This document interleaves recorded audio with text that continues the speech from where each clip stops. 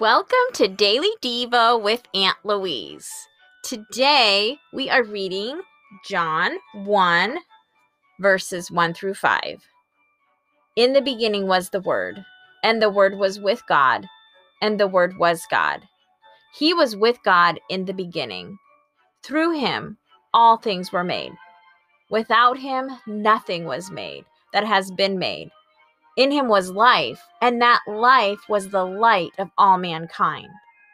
The light shines in the darkness, and the darkness has not overcome it. What a powerful way to start the Gospel of John. John knew the end of the story, as most authors do. John had been there when Jesus rose from the dead and overcame the darkness. He had seen the holes in Jesus' hands after Jesus conquered death. John was an eyewitness to the greatest event in history. That last sentence begs the question, what is the greatest event in history? Was it creation, when Jesus created us, as it tells us here and in Colossians? Was it that he took on human flesh as a baby? Was it when he died on the cross for the sins of humanity? Or was it in the resurrection, when he conquered death? Regardless of your opinion or my opinion, John knew Jesus. John walked with Jesus. John was one of the inner circle of three. John received the revelation of the end when Jesus will return. Could that be the greatest event, when he returns for his church?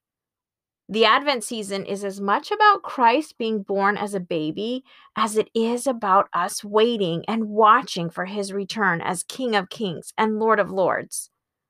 Your tree may be up, the lights on your house may be hanging in perfect order, and your presents may have already been purchased on Black Friday and wrapped under your tree. You may be ready for Christmas, but are you ready for Christ? Do you know him? Is he your King? Is he your Lord? Over the next 24 days, as you read these short devotionals, search your heart and ask the Lord to reveal himself to you. Jeremiah 29:13 says, "You will seek me and find me when you seek me with all your heart. I will be found by you." In the midst of this stressful time of year, let's take the challenge and step back from all the demands on us. And let's just search our hearts and ask the Lord to reveal himself to us. Scripture tells us if we seek him, we will find him.